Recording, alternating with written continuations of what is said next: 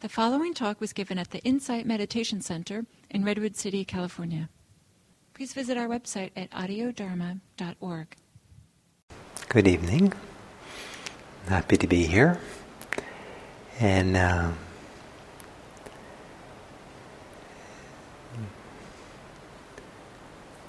little bit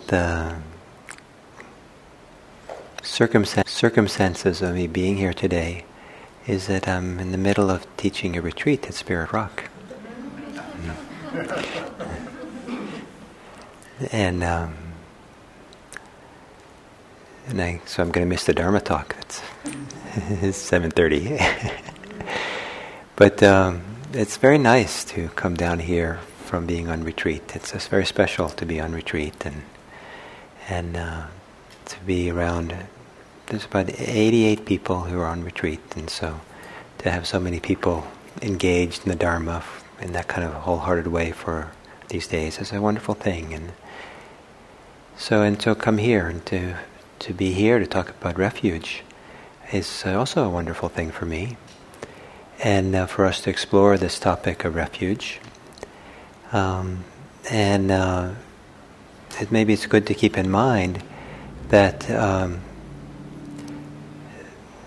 the decision to go for refuge, the orientation to go for refuge, the devotion to refuge that is common for many Buddhists.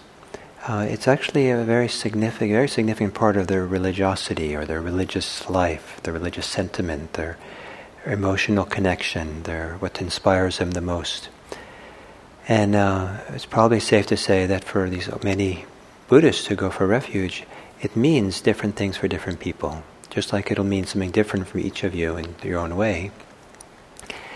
But we are kind of touching into or exploring something which is pretty central to the lives of many Buddhists, and considering how it is central and how it might have some central role in your life or some important role in your life. And as I sit here and think about refuge, my imagination goes to sitting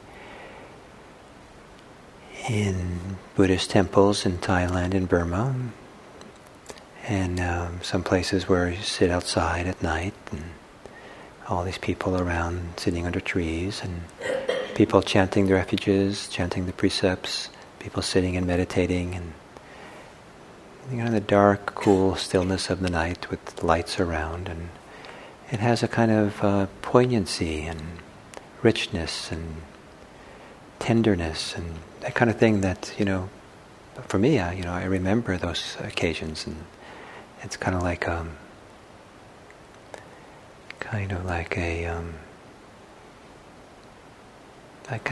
a beacon in the dark or something to have that. That's a wonderful thing. So anyways, we're exploring it here, and happy to see you all, and then we'll continue some of the discussions we had from last week then. So there are these three refuges, the Buddha, the Dharma, and the Sangha, that is commonly what people, when they do a ceremony or the ritual or the kind of show of intention, is what they go to refuge in. And so then there's some people might want to say, well, which one's most important? Maybe there's no way of deciding. They go up together as a unit, perhaps. They're all important and valuable. Some people might say the Buddha is the most important, because that's really the humanity of all this, is in the human person, the Buddha. And this is a human enterprise we're undertaking. And this has to do with people and what people do and people experience, has to do with people suffering. And so we have, and so a lot of that has to do with our being a human has a lot to do about being in relationship. Being in relationship to each other, to other human beings, being in relationship to the world that we live in, being in relationship to the truth, being in relationship to the values that are important for us. But being in relationship is really an important part of what being a human being is about. And so the Buddha is something we can have a relationship with. Maybe because maybe we can identify a little bit more fully to a human being, what a human being has accomplished. You're human beings, and so you're in relationship to human beings, and here's a very unique human being that we're kind of in relationship to. Exactly who the Buddha was historically is, it's hard to reconstruct. I did an interesting exercise some years ago where I was reading the suttas, these ancient records that purport to be the records of the Buddha. And I was looking in there for confirmation that my image of the Buddha could be found in there. And it couldn't. And I had, taken in and constructed a somewhat idealistic idea of the Buddha that probably had a lot to do not only about what I'd learned from my teachers and my Buddhist communities I spent time in, but also my Western acculturation and values. And I think every culture, every to some degree projects onto the Buddha some of themselves into it, and they see in that, and you see that in the statues of the Buddha. If you go to the Asian Art Museum and look at the Buddha statues from different countries, different cultures, the Buddha amazingly often looks very much like people from that culture. Cambodian Buddhas look like Cambodians and so forth. And the first Buddha statues that were maybe made, or at least certain ones that survive, were made by Greeks who lived in the area now Afghanistan and northern western Pakistan. And so, lo and behold, the Buddha looks Greek. And so there's this, tendency to project back onto the Buddha, and I think maybe I don't want to say you do that, but someone like me who spends an adult life kind of swimming in this Buddhism stuff and considering the Buddha, I did it too, and so maybe it was accurate projection, idealization, but doing that exercise of going back to the suttas, I couldn't find some of it. Like, oh, it's not here. And then I realized how much I'd projected and idealized. And the whole thing made me happy. It made me happy to be free of my idealization and projections. It made me happy that those had served me and guided me in a very useful way, and they had a place in my life. And so anyway, so who was the Buddha? We don't know. But even so, we do have to have a relationship to the Buddha. And what is that relationship we can have? And certainly one of inspiration, of devotion, of guidance, of respect, of all kinds of things that people have in relationship to this.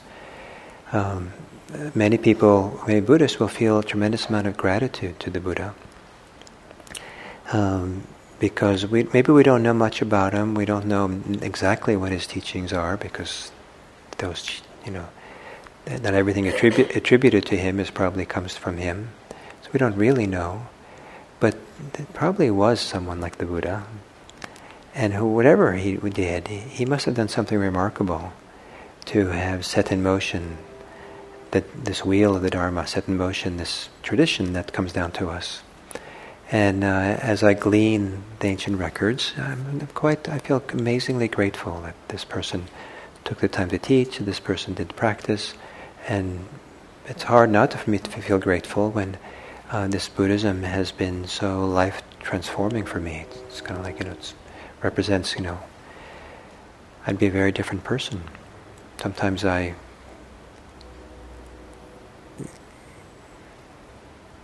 get a little bit alarmed by the idea of what I'd be if I hadn't practiced.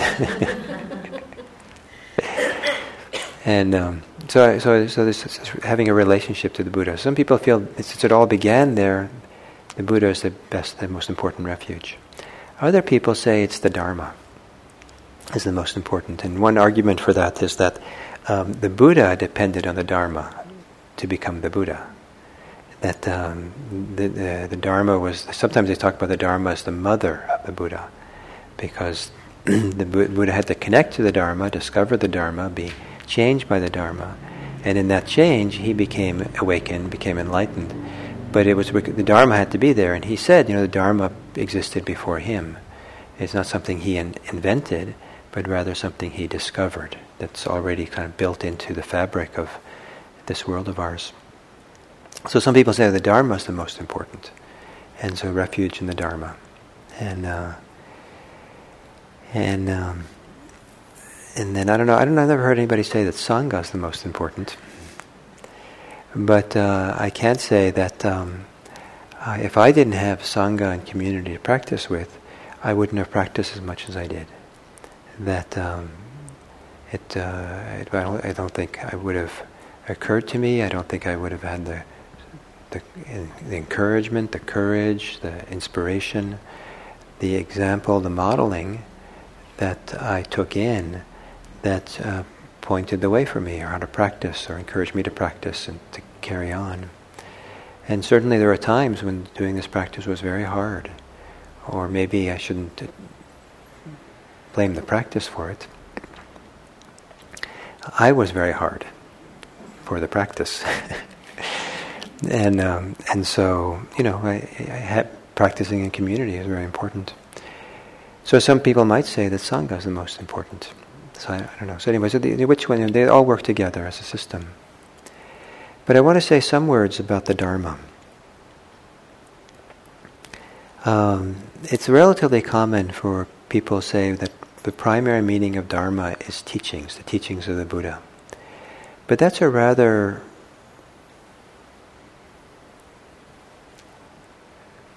I want to say superficial understanding of what Dharma is, just the teachings of the Buddha. The Theravadan tradition, the tradition says that Dharma is not much more than the teaching. One definition of the Dharma, it's liberating or liberative truth. The truth which is part of liberation, the truth that's liberating. And truth here is not a prepositional truth or some idea this is true and you just make a statement, but has more to do with that aspect of reality, the process of reality that is liberating. And that has to do with practice and the results of practice, what's called in Buddhism is called the fruits of practice. And so the Dharma is certainly the teachings, but those who practice, more importantly, the Dharma is the practice of the teachings and the fruits of the teaching. So, here are some of the things that the Dharma is associated. So one ancient text says, the Dhamma is the Pali way of saying Dharma. The Dhamma that is freedom from lust, that is non-craving, non-sorrow, that is uncreated, non-obstructing, that is sweet, well-learned and well-arranged. In this Dhamma, I go for refuge. So the beginning of this is equating the Dhamma with freedom from lust or from greed. That's not a teaching per se, that's a state that we can taste for ourselves, we can know for ourselves. It's a state of non-craving and of non-sorrow. And it's not something that's created, so that's a whole topic in itself, what that means. But I like this that it's non-obstructing, that it's non-oppositional. And then the last kind of equation of what the Dhamma is does have to do with the teaching, but it's the last thing in the list. It's that the Dhamma is sweet, well learned, and well arranged. It's a lot of suttas. They get arranged, well arranged, well learned, sweet. In this Dhamma, I go for refuge. So the word for Dhamma, if we use the more Sanskrit word, Dharma, you see the connection more closely. It's very common in historically Buddhists to define Dharma as that which holds up, upholds, that carries things. And the word for uphold or to hold is Dara. So Dharma, Dara. So you kind of see this linguistic connection. It might not be a true linguistic connections, but that didn't bother the ancient commentators. They just like to make all kinds of etymological games. But but the idea being is more important. The Dhamma is said to uphold because it keeps one from falling. The Dhamma is said to uphold, to hold up, because it keeps one from falling. So it offers support. The Dhamma is what supports our lives, but keeps us from falling into trouble. So one definition or one explanation of the going for refuge that I read once. Once you go for a refuge, your mind becomes a crisis-free zone. Wouldn't that be nice? A crisis-free. What is it about going for refuge that makes your mind a crisis-free zone? Here's another definition of what the Dhamma is. You see again that for the tradition, it's much more than just teachings. The Dhamma is both the Noble Path, the Noble Eightfold Path, and Nibbana, as well as the teaching and the fruits of the practice. So teachings, it's one of the definitions, but it's actually they're pointing to other things which are more important, or very important. So the Dhamma is the path of practice that we engage in, and that holds us up. That supports us. If we engage in this path and we understand something about Nibbana, something about deep letting go, that upholds us from falling into trouble, falling into danger, falling into suffering. And then here's I like this little teaching definition of the Dharma. The Buddha's foster mother came to him once and said, can you tell me the Dharma in brief? So then we should pay attention in brief, because most of us don't want to read a lot of books. And the Buddha responded this: as for those qualities, like mental qualities or mental states, for those qualities of which you may know, and this is an important phrase, that you may know. So it's pointing back to you, something we do, something we know, something we can experience and know for ourselves. And the expectation is this is something you're supposed to know. This is the Dharma that you want to discover for yourself. And there's a play, I don't know if play is the right word, but the word Dharma can also mean mental states or mental qualities. So it has a wide range of meanings, this word. So the word Dharma gets repeated in different ways here in this. So these Dharmas, these mental states, these Dharmas lead to dispassion, not to passion, to being unfettered, not to being fettered, to simplifying, not to accumulating, to modesty, not to self-aggrandizement, to contentment, not to discontent, to independence, not to entanglement, to aroused persistence, not to laziness, to being unburdensome, not to being burdensome. If you know this for yourself, you may definitely hold this is the Dharma. This is the teacher's instruction. So what's the Dharma? So you don't break open the book and learn all the lists and all the kind of statements about the teachings.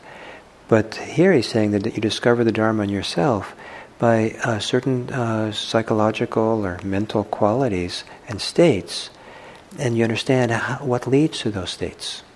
What leads away from ones which he considers undesirable and leads to what's desirable. And that's the book that we learn to read if we want to read the Dharma. So part of the reason we practice mindfulness and do this practice is so we can read our own hearts.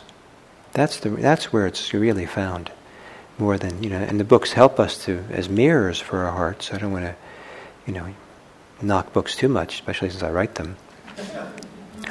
But it's in ourselves that we find this and these qualities. And so we start. So as we practice mindfulness, concentration, loving kindness, compassion, letting go, waking up, seeing the truth, as we practice in this practice, at some point, the idea is that we start seeing our hearts, read our hearts, and we see the difference between one state of being and another. A state of being that we don't really feel like we want to align ourselves with anymore. We don't believe in it anymore. We don't trust it anymore. And now we trust something else. We want to align ourselves in other things because we know something else is better. So, for example, many years ago there was someone who said, "After that retreat I sat with you, it's been a year, I'm no longer cynical. I saw something different. I saw that didn't serve me. I've known people who carried resentments for a long time, and at some point they saw that I don't align myself with that. I don't believe in it anymore. Boy, did I believe that resentment was important." And I remember one person who said that she carried resentment for her ex-husband for years, and years, kind of fuming with it, until it suddenly occurred to her that for years he probably wasn't thinking about her. And she thought, well, that was a lot of wasted resentment. She wanted to get back at him, and but he was like living his life independent of hers. So, and she realized that was so. Then only then did she was willing to drop her resentment or not believe in it, not invest in it, and people who no longer align themselves or believe in the value of getting angry, but now want to align themselves with non-anger or to loving kindness. People who had enough of greed, enough of lust, have done enough of that. And I know something better now. I know generosity, I know letting go, or simplifying the mind. Letting go of gossip maybe, or letting go of lying. Some people that's a regular part of their life. And seeing what that does to us and how it eats away and limits us. And then see there's another way. And so, to practice up to a point where we can see distinctions between different desirable or helpful states and unhelpful states. The states that we want to live by and want to have come forth, and those we don't. And whether these lists here that the Buddha gave to his foster mother are inspiring to you, I don't know. But some of them, it kind of points to the direction, this idea that the Dharma is found in practicing and moving into new states of being, new ways of being. And when we take refuge in the Dharma and are supported by the Dharma, it's not because we're taking refuge in teachings, like, oh, those teachings are really true, but rather we're taking refuge in what we've learned and seen in ourselves, that there's a better way to live. We can live with honesty, we can live with attention, we can live with devotion to the truth, we can live with non-clinging, we can live with non-harming. And that this brings joy, it brings peace, it brings all kinds of benefits. And so to see the benefits is to see the fruits of practice, to see how good this is. For people some people who start practicing, maybe they see small improvements and small benefits. But at some point, the benefits become big enough that some people realize, this way of living now is worthwhile basing my life on.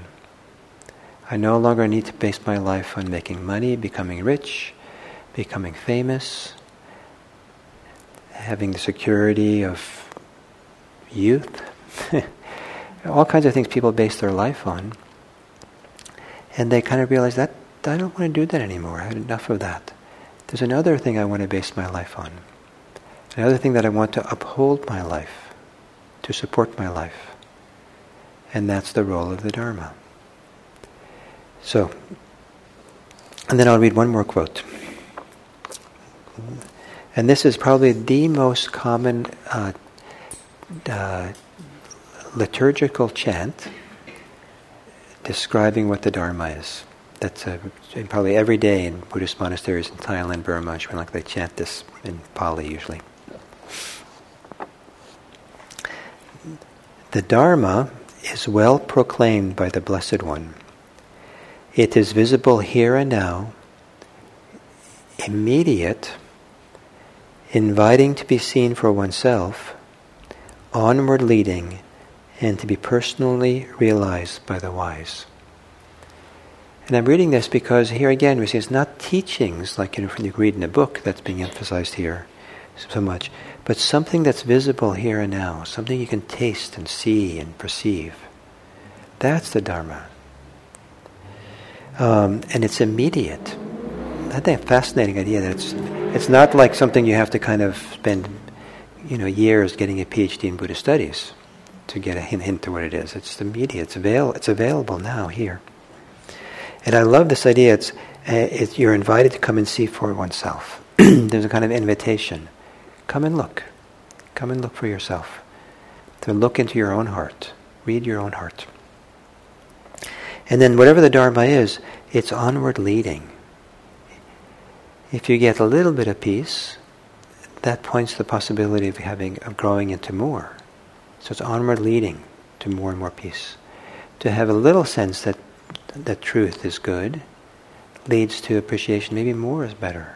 More is, it's an onward leading. It moves in that direction. We stretch and open up. It's onward leading, and to be personally realized by the wise. I think that's a little bit of propaganda or something. Maybe it's a better word, but that because it implies that if you do this, you're wise. Personally realized by the wise. So you want to be wise. So that's kind of a little hook, maybe. So the Dharma is something personal, and when we take refuge in the Dharma, it's because we know something that's. And so the teachings that the Buddha gave, that somehow they are seen as a mirror for something we're learning, something we know for ourselves, we find in our own hearts. So maybe you sit down to do mindfulness practice because the Buddha said so, and you do it for a while, and you start, as you're paying attention, you see that certain ways of, some certain attitudes you have are exhausting or cause suffering. And so you say, maybe I don't need to do that anymore. And you see that other attitudes just seem to buoy you and inspire you and bring a delight and happiness. So, this is a better way to live. And then you go back and read the texts, and the Buddha says, that being angry is a source of, it's like holding a hot coal. It's good to put the hot coal down. But practicing loving kindness and coming from kindness and compassion, that's a balm, that's medicine for the heart and for the body. And then, the Buddha said it kind of poetically or something, or said it nicely, but that's what I discovered by just paying attention and noticing. He's onto something that's got, these teachings. And so we start seeing a resonance, or it seems like those teachings work well to represent what's happening with us. For some people, seeing the Dharma in themselves or the possibility, the potential of some kind of personal change is more an intuition. It's more like a sense. There's a kind of, some people don't have any real change yet, but they have a clear intuition, a sense, it's possible. Maybe because of the Sangha, because they've seen someone and say, whatever that person has, I want to have it. If that person can be that way, maybe it's possible for me. And so they haven't experienced the Dharma for themselves yet, but they're already ready to take refuge in the Dharma. It's already they believe in it or trust it enough. I'm going to really dedicate myself to this. This is important. So refuge in the Dharma. And it's something much more profound than just teachings.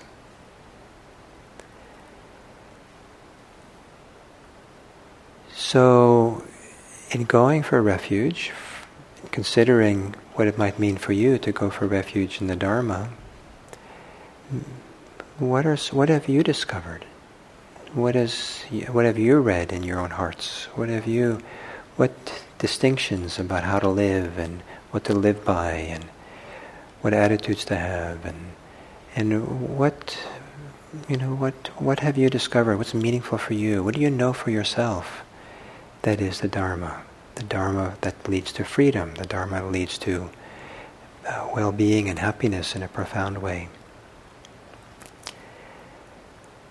Since the refuge ceremony involves going for refuge, I think it'd be good for you to have a little deeper reflection of what this means for you. So I've offered you some thoughts, what it means for me. You might have some other ideas, or additional ideas or something. But I thought it would be nice at this juncture for you to have a discussion among some of yourselves, some of the group here, and share with some other people what your reflections are on this refuge in Dharma and what it means for you. Is that okay? Or do we need to have some questions first answered? Anybody feel perplexed or feel they have burning questions you want to ask before we break into a discussion?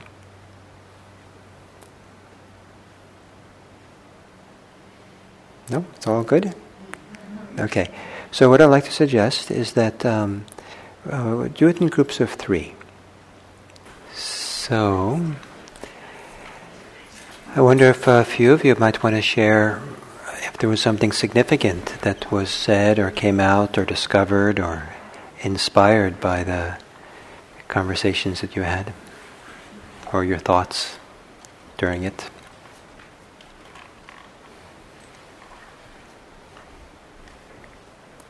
I kind of suspect that the different little groups had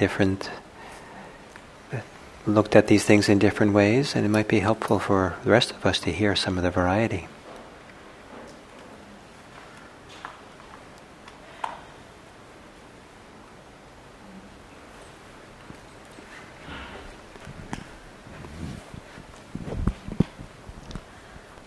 I started out with a question in my mind of when I am caught in resentment and I move into the Dharma, the resentment dissipates. So have I taken refuge or have I escaped?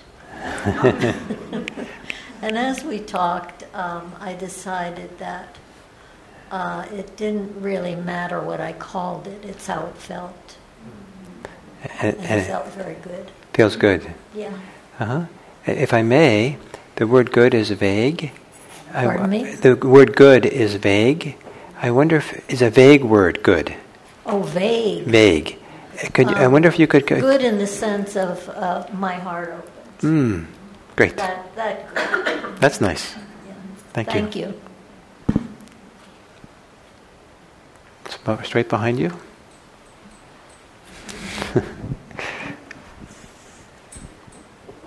I really want to thank you to Hold it closer. To just say something. Since I grew up in India, the word dharma we use in our daily language as doing something right. Here you say someone, do this because this is right. Or it's the duty.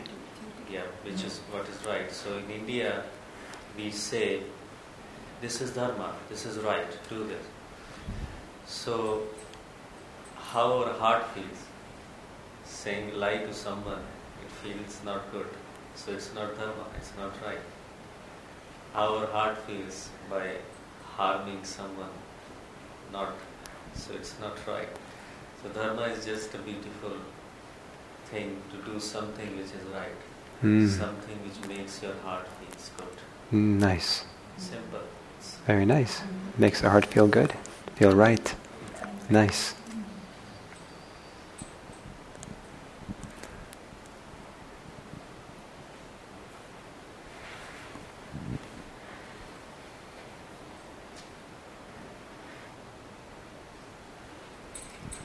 And it might be nice if I just remember it now, that if you say your name before you speak, so that we get to know each other a little bit here. I'm Yolana. Well, we talked about various things, but the main thing is, like you said, is about the expansiveness, the love in the heart. To me, Dharma is like loving everybody instead of trying to compete with everybody.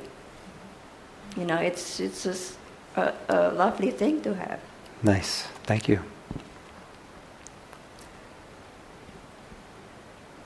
Yes, right.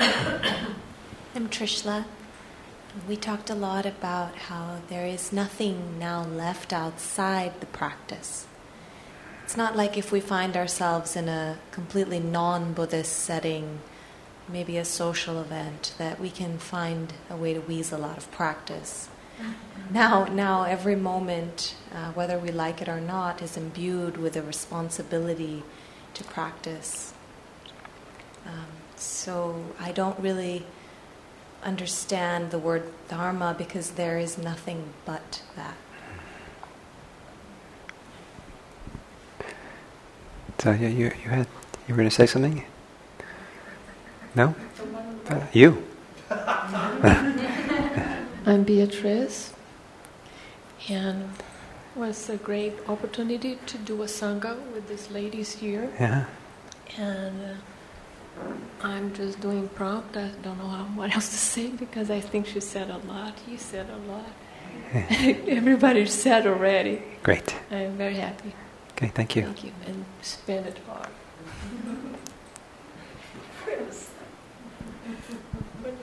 Okay.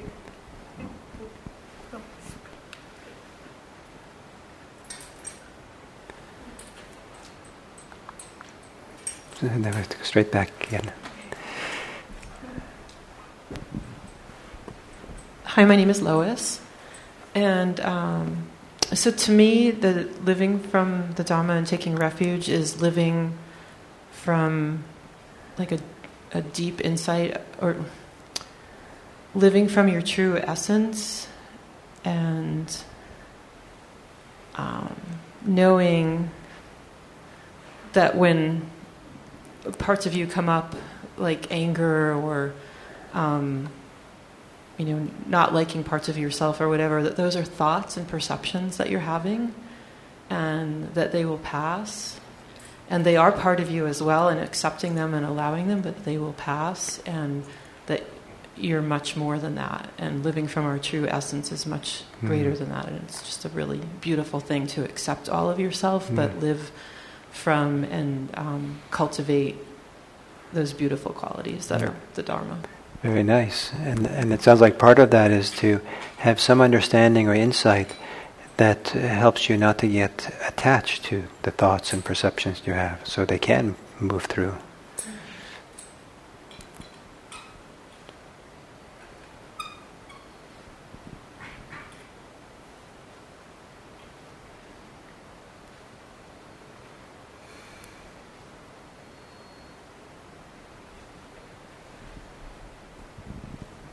Hi, I'm Terry. I felt like I was experiencing the Dharma just in our group by the short going around, and just was so rich and touching and deep and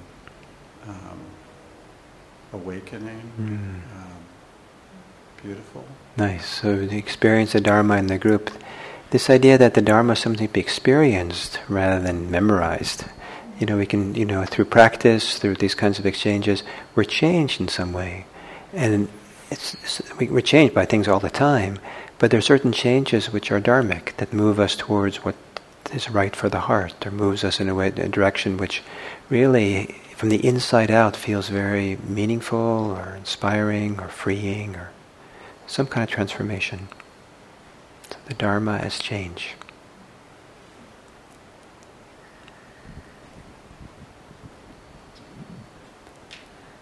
I'm Madhuri, and for me, I think our group, it was good learning, but what I shared really was my own experience in growing up as a daughter, wife, mother, grandmother, was always giving and receiving to give myself that love and kindness was something that I've learned over here. So even dharma to me was being dutiful to do the right thing for others. But it's the realization now that dharma is for myself too. There is self-realization. And that's been important lesson. Nice, thank you. I think I was remembering during our talk, Meredith, and just you were reminding me of how Dharma just feels like this forgiving and compassionate practice. So over and over, it's just there welcoming us and all parts of us and allowing us to show up over and over. Yeah. And it's okay if we forget it, and we keep coming back. Okay, coming back.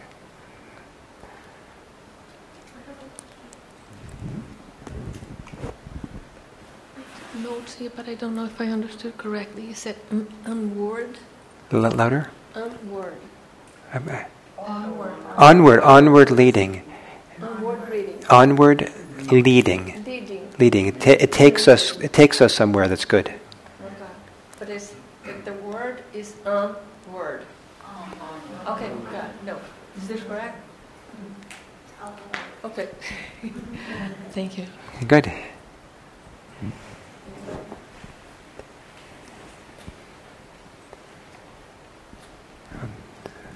I'm Krista, and our group, we talked a lot about just kind of refuge as a sanctuary, which we really like that term, and then we talked a lot about harmlessness as well. Fantastic. Anne? I'm Anne.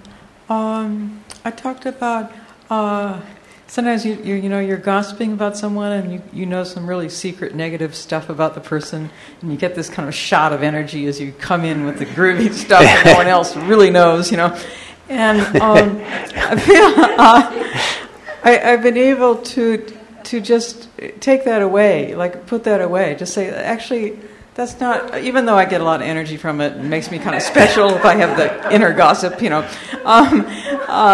I'm able just to say, that's not really who I am. That's not really what I want to do. It's just like I can just sort of remove something. Mm-hmm. And in our group, people talked about the Dharma's making things simpler, not making it more complicated. So it kind of feels like that. It's like adding something, building something. I don't need to build. I can just put it aside. Nice. So I love hearing all this, that all these different expressions of this inner Dharma, the change and the transformation, what you can experience and know for yourself. And no one is now referred to, the 12 steps of dependent arising, and you've gone into great detail of a great, it's a important teaching, valuable teaching. I don't want to knock it, but the point being that I really appreciate this, how personal this is, and that those of you who've spoken, you're talking about something you know in yourself in a nice way. To take that. I just have a question. It seems there is nothing intrinsically Buddhist about Dharma. It feels like it could easily flow into any other religion in a way that perhaps the Christian texts that I've understood don't so easily flow, or other. It feels very open. So when I think of refuge as a conversion experience, I'm not able to. It doesn't sit right. Because the Dharma doesn't feel Buddhist. I don't think Buddha ever intended to form Buddhism. So could you just unpack a little bit about if this is really a conversion? Do we have to become Buddhist? Is that a form of clean? Is that another form of sort of self-identifying with some kind of word where it's really unnecessary? Like Anne said, building. Yeah. A construct that may not really be necessary. Right. Right. So this thing about to be a Buddhist. For some people, that's a valuable identity to have, and I don't want to take it away. When my older son was, I don't know how old he was. Maybe he was like 8 or something, or 9. There was a amazing little, maybe a month or something, where he was a Buddhist.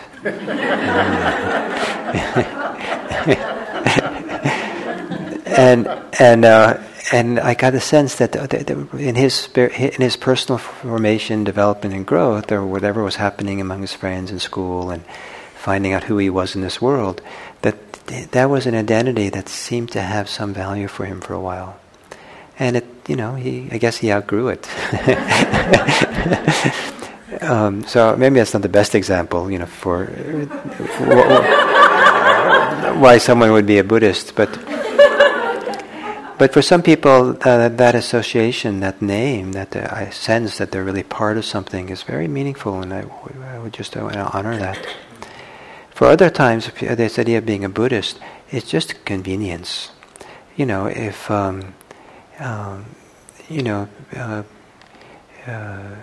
people want to know a little bit about your religious thing, and you say, well, I'll tell you, all the books I read are Buddhist. All my friends are Buddhists. All the podcasts I listen to are Buddhist. But I'm not a Buddhist. You do them a favor. Just say you're a Buddhist. They just want to get the general idea of where you're at and what you're about. They don't want to get a long list and all the exceptions. And say, I am a Buddhist. Then later you can tell them that, I'm a Buddhist, but this label Buddhist doesn't really hold so tight for me. I hold it loosely, but you do people a favor. Just I'm a Buddhist. You don't have to.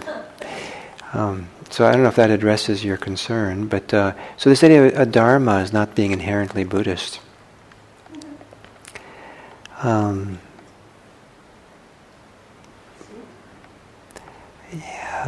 Did you have a comment about that?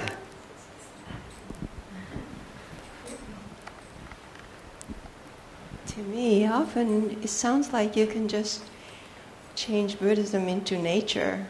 Into nature, yes. There are some people translate the word Dharma as nature, and they find that very meaningful.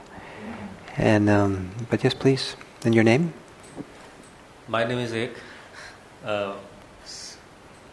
One thing I wanted to say about the refuge was it is not going somewhere, it's coming back. When I hear this refuge word, I don't see myself going somewhere, taking refuge. It's coming back. Mm-hmm. And coming back home to, in a sense, to yourself perhaps, or to the Dharma in here or something. Mm-hmm. Yeah. And I feel like it's like the lotus flower, and then you kind of take everything out, and we are here. Uh-huh. And that's the refuge. That's what I feel. We're the core of what it is. Uh-huh. Yeah. There's no word to say. Nice. Just nice. Beautiful. So I think the part of what should be said in relationship to this question about the Dharma, is it Buddhist or being a Buddhist? What does it mean? A little bit I feel very appreciative and a little bit touched by the number of people from India here today. I grew up in a Buddhist ghetto. A little Buddhist enclave, and so, and it's wonderful to be, Buddhists in their little Buddhist world think they're special. But then you go to India, and it's like so porous and so continuous between these some of the traditions, and so much of what we think is specially Buddhist, it turns out to be a huge part of many Indian religions, and so this kind of preciousness of Buddhism, that some of us have, it's like it's a little harder to have. And so I'm actually touched, and I appreciate these things. You're saying, for you to say that Dharma is not Buddhist, and it goes into everything freely. It's very touching, and I appreciate that a lot. So it makes me wonder. What does it mean to be a Buddhist? And going for refuge is in the Buddha, Dharma, and the Sangha. And conventionally, some people say this is what makes you a Buddhist. That this is kind of like this. There's something about this tradition, or something about this that hold a central role in a person's life, maybe. And so maybe the answer to that question has to do with the Buddha. That's why he's part of the refuge. And I think that for some people, the Buddha somehow points to or represents a certain degree of personal freedom, of liberation, that maybe we haven't seen anywhere else, or don't know, or it resonates in such a deep way in ourselves that's the liberation, that's the example of liberation that most speaks to us or seems most inspiring to us. And so, in terms of a path of liberation, that this is the example that I want to follow. And then there's also, it falls back on the idea that Dharma in Buddhism also means teachings. And for me, I really appreciate the teachings of the Buddha, and there's different reasons to appreciate the teaching for different people, but I find them to be relatively free of the supernatural world, which some religions have a lot of. And so to have a path of liberation, a path of freedom that has this simplicity, this clarity to it, that doesn't seem to bring in a requirement to believe in things which are unseen and kind of supernatural.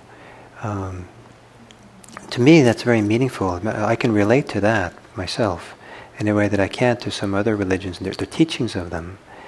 But I'm very inspired by the practitioners of other traditions. And this is where the Dharma maybe is shared by people. I've been, to meet people who are profoundly compassionate, wise, free, who are Catholics or are Muslims or are Hindus or Jain or all Jews or all kinds of things. I just delight in meeting these people. And I don't really want, when I meet these people and we have conversations, the whole idea of who's Buddhist and who's something else is kind of not that important for me. Until we start talking about the teachings. And then it's interesting to compare notes, and then it begins to get a little more dry, and it's easier to kind of lose the human connection then. But how do we navigate with this? So to be a Buddhist for me, as a convenience to all of you, I'll say I'm a Buddhist. If you want the full story, we'll spend the night here. And so for me, the Buddha, he holds a certain kind of place of a very full potential, possibility of freedom and liberation, which I feel is very meaningful for me. It speaks to me, and the teachings I just said, they speak to me and they work for me. So these things work. This whole tradition kind of works for me. So the Dharma might be shared, the Dharma might flow and not be Buddhist, but the container for it and the entry point to it and how we live with it in a shared community and Sangha. It seems that this is the place where I find myself that is meaningful. And so anyway, that's an attempt to respond to your question. Yes?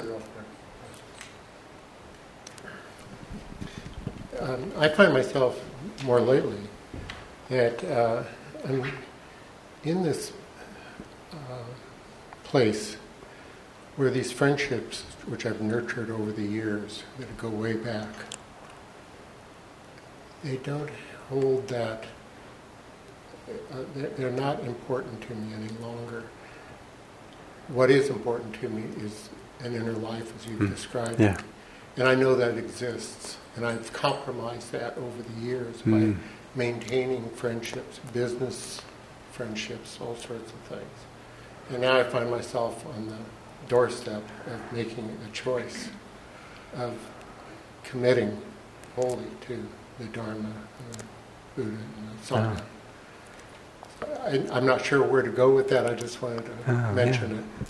Yeah, so it has this very practical manifestation of redirecting who you spend time with and people you're connected to, and people who were your friends before somehow don't touch something now that's important for you, and you have limited time, and you'd like to have maybe friendships or have community of people who share these deeper values, and you happen to find them in Buddhist communities, and you certainly can find it in other religious communities, because there are great practitioners in other places who share a lot of the values.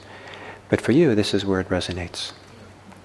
And by the way, I forgot to mention, my name is Joe. So we have about 10 minutes, and are there any of this from last week, your reflections on the whole, what I've been teaching about refuge and your personal reflection on it? Do you have any questions you'd like to raise, or any concerns with this that haven't been raised yet?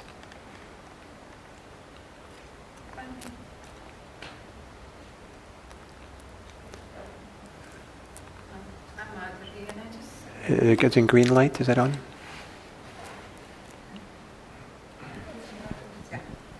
My name is Madhuri, and just picking up the last question, about is Dharma, is it only Buddhism? If I may share my own experiences growing up in India, I was educated in convent school, so I faced Catholicism at school, and then grew up with Hindu family, and yet learned Buddhism. So my interpretation, takeaway with Dharma, and was, not just duty, but how Buddha, through his, learnings and his meditation, his practice, he sort of simplified. It's really it's how you live your life. It was more of tenets of living your life. And that's how, to me, I interpreted Dharma. This is my Dharma, is how I live my life. And then I would go to school, and we would have catechism and things, and I would listen to 10 Commandments, and I would try and resolve it in my mind as though it is a way of life. It's these values and things. So if I kind of take away from the isms, just the practice of how to live your life, that to me is Dharma. Nice, very nice. So in terms of, one of the things I wanted to mention today is that there is an ancient Buddhist text called the Milindapana that was written some maybe 300-400 years after the Buddha. And in it, it offers a very succinct description of the Dharma, or characterization of the Dharma. And it says that the characteristic of the Dharma is non-harming. The characteristic of the Dharma is non-harming. So that has to do with a little bit of how we live. We live not harming. And in fact, I think all of the Dharma, all of Buddhism, could be subsumed under this one idea. That we're trying to find a way to live a life of non-harming. Certainly don't want to harm others, but also we don't want to harm ourselves. And that the freedom from liberation from suffering that Buddhism emphasizes over and over again is really understood as a becoming free from the way that we harm ourselves. Because there's something about suffering that's very personal, and we see the causes of the conditions in ourselves. So everything can be, so the idea of Dharma is that which is non-harming, or the path of non-harming, the goal of non-harming. And that doesn't have to be Buddhist. I hope it's not Buddhist. But does that goes along with what you said? Great. Hi, Gil. This is Barbara. Hi. Yes. I think when we look at any religion, their values are pretty much the same. Uh-huh. And I think when we talk in a broad terms, like Dharma, that's why we don't see the kind of the line between Buddhism and other religion. Uh-huh. But if we really get into the teaching of Buddhism, I think there is succinct difference between Buddhism and versus Hinduism as well as Christianity. I think my question has to do with maybe the lack of feeling of being more Buddhist. Is it because we're in Silicon Valley? I mean, you have the experience of like living in Thailand and Burma with the Buddhists. I'm sure it's very different, and it's very, you know, when you see a Buddhist. Yes, yes. So we're kind of Buddhist light here.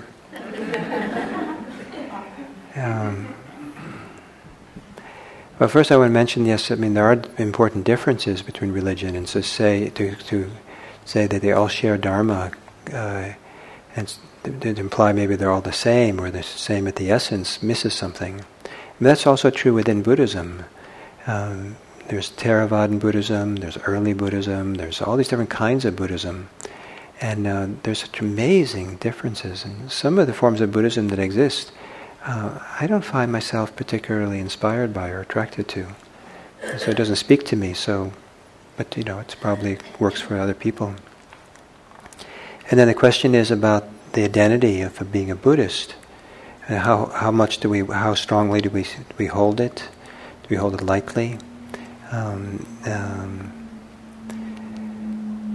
think that I don't have a good answer for you. It's a label, and it's the label Buddhist is a relatively modern label that even the word Buddhism is kind of a modern invention, in the last 100, 200 years, and it's a little bit of a Western invention, these words, and then we associate them a little bit with our Western ideas of Western cultural ideas of what it means to belong to a religion. I love the idea that if you go to Japan, or if you look at a census of religious affiliation in Japan, the population, how it divides up. I don't remember exactly the number, but something like there's 100 million Japanese. Okay, so there's 80 million Buddhists. So there's 20 million more to kind of just describe what their religions might be. They might be Shinto or Christian or no religion. So 80 million Buddhists, 50 million Shinto, 30 million Christians, 30 million non-affiliated, and pretty quickly you get a sense that you're getting to more than 1 million. Because this idea of affiliation is very fluid, in a way that in the religions of the book, Christianity, Judaism, and Islam in the West, is not quite understood so easily. You're supposed to belong and affiliate to one. And my impression is that in most of Asia, there isn't the same idea that you have to belong to one religion, that's the truth. They're complementary, or just somehow they work together and people can be affiliated and be part of. And it's pretty clear in traditional Chinese religion that nowadays Chinese religion begins to differentiate more. But it used to be, it was just one big kind of pot of, Chinese religion that worked together in a harmonious kind of way.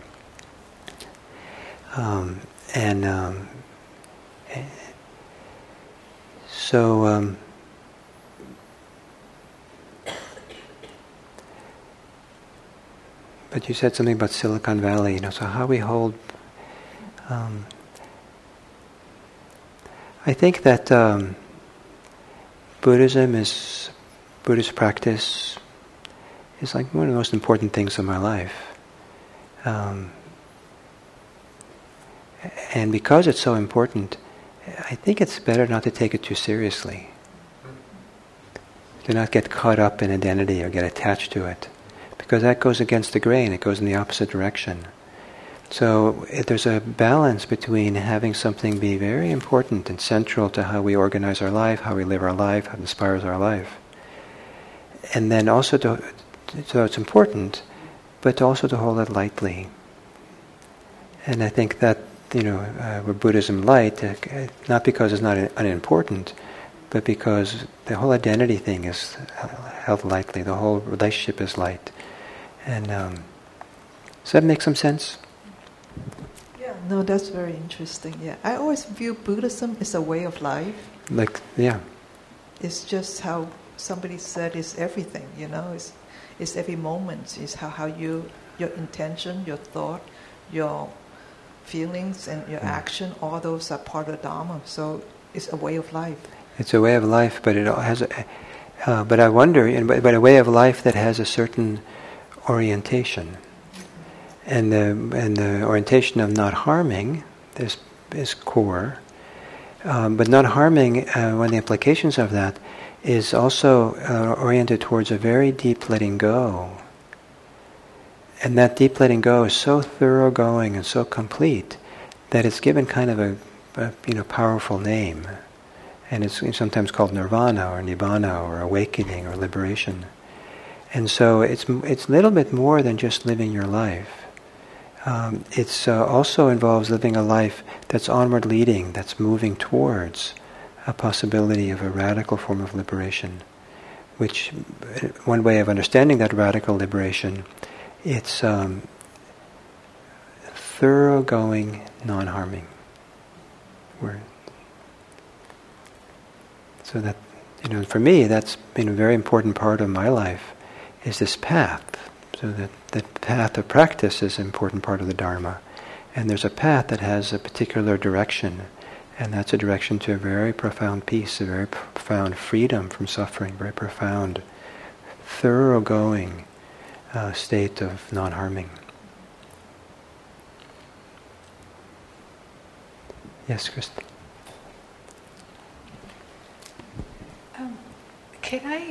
I wanted to remind myself, so if you go for refuge, then you also say the precepts. Yes. Right?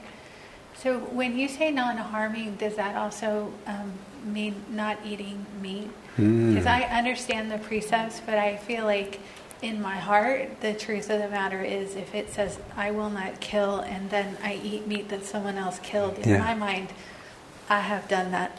I have accepted that, knowing how it got on my plate. And so, I feel like maybe some of it is like my intention is to get there, and I haven't quite got there in every part. And not just that, there's the speech. Like I have an intention to be wise about my speech, but it's not always wise.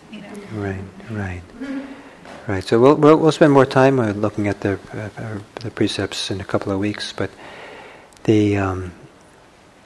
I think that certainly my tendency, but also I think what I've seen often in Buddhism, is a reluctance to legislate these kinds of things. And so the precepts, living by the precepts, is considered to be a training. So one doesn't commit oneself to not harming. One commits oneself to train in not harming. And it has a different feeling. One is kind of like uh-oh, I better go to Gil and confess so he can, absolve me or something. And the other, but the train means you can do your best, and training is because you have to grow and develop into it. It's not something you can just suddenly do. And so for you, and so it's very personal, some of these questions. And I'm reluctant to very reluctant to legislate these kinds of things. I'm inspired by you, that you're concerned with this, that you're tuned into this, and you're concerned about what it means to live a life of non-harming, and you have this relationship to meat that you described. I think that's fantastic that you do that. But, I'm not going to... that's your choice, how you answer that question.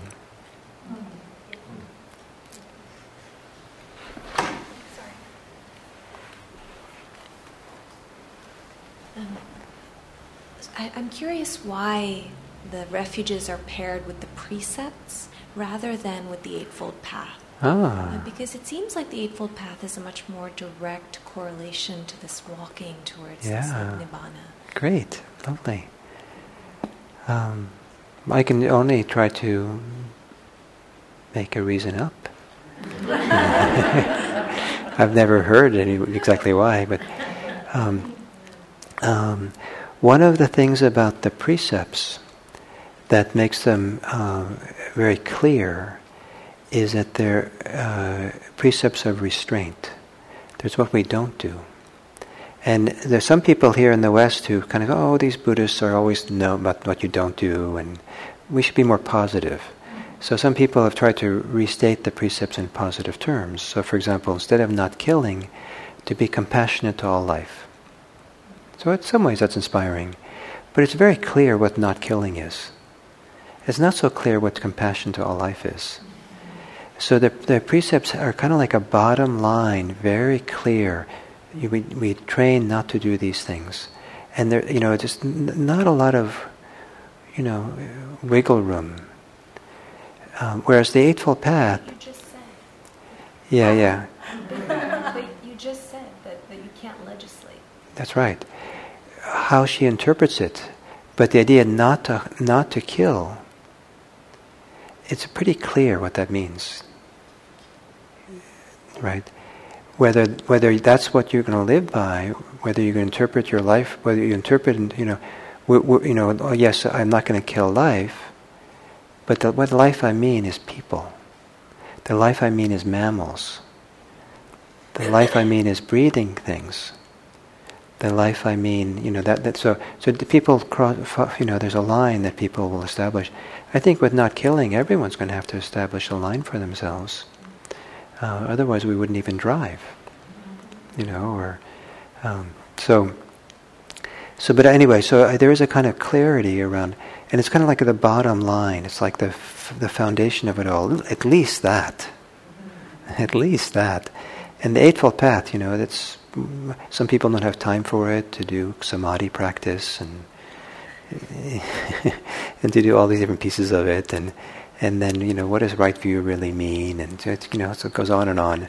But don't steal. And it's so basic and it's so central, and it makes such a huge difference for our collective life.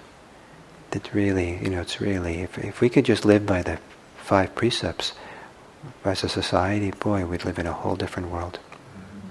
So that's my best effort to answer your question. Maybe you'll have a better answer for me if you think about it for a while.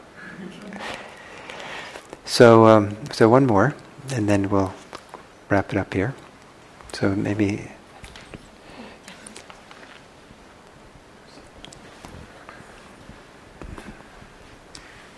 So I recently received some training in Dzogchen, which is another form of Buddhism, and it seems incredibly consistent with the Buddhism taught here. So can I take refuge here knowing that I enjoy that teaching and would like to practice that as well? Absolutely. I don't see you can take refuge here and be a Christian or Jewish. I am Jewish also. Jewish, yeah. This refuge ceremony is yours.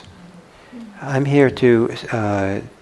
I'm going to trust each of you that there's something that you've found that's valuable, that is mirrored or represented by this Buddha Dharma Sangha refuge, and that you want to do that. And this is an appreciation, acknowledgement, a celebration, an empowerment, living into something that you've discovered for yourself. I'm not giving you anything. I'm not requiring you anything of you. I'm here to let something blossom that's here for you. So if you found something here that really speaks that you want to, to live more fully in a way that sometimes a ceremony will do, you're more than welcome to do this. That make sense? It's the last one, and then I want to... I just wanted to share real quick that when I lived in Thich Nhat Hanh's monasteries, every morning we would do the refuge chant, and for the Dharma it was, I take refuge in the Dharma, the path of light and beauty in the world. So even though I don't chant that every day anymore, but today, reflecting the small group, that's what came to mind, so I just wanted to share. Nice, very nice. Thank you. Okay, so I have 2 handouts. One is a handout about the Dharma and the path of harmlessness, and coincidentally is also in the newsletter, if you got it from the newsletter.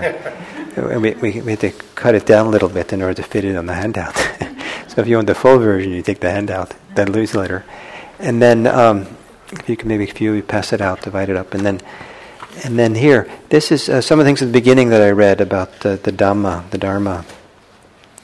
Some of the quotes that I did at the very beginning, it's here if you want to see those. So maybe someone else could pass these out. And then next week when we come back, we have 2 more sessions where we do it like this kind of, and then we'll do the ceremony on the 23rd. And so next week, the plan is to have a clipboard here, and if you want to come to the ceremony, write your name. So I need to start collecting the names of the people who plan to be there for it. So we have 2 weeks to do that. And if for some reason you don't show up for the next 2 weeks, but you want to do the ceremony, I need to get your name, one way or the other. Just find a way to get it to me. But you haven't talked about, are we supposed to invite people in our lives to the ceremony? We'll talk about that maybe next week after we do the clipboard and names.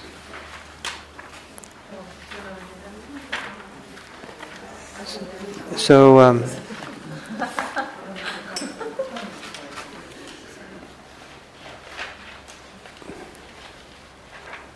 great. If some of you know how it's done here, if you can stay and help put the chairs back, that would be great. And otherwise, thank you all very much.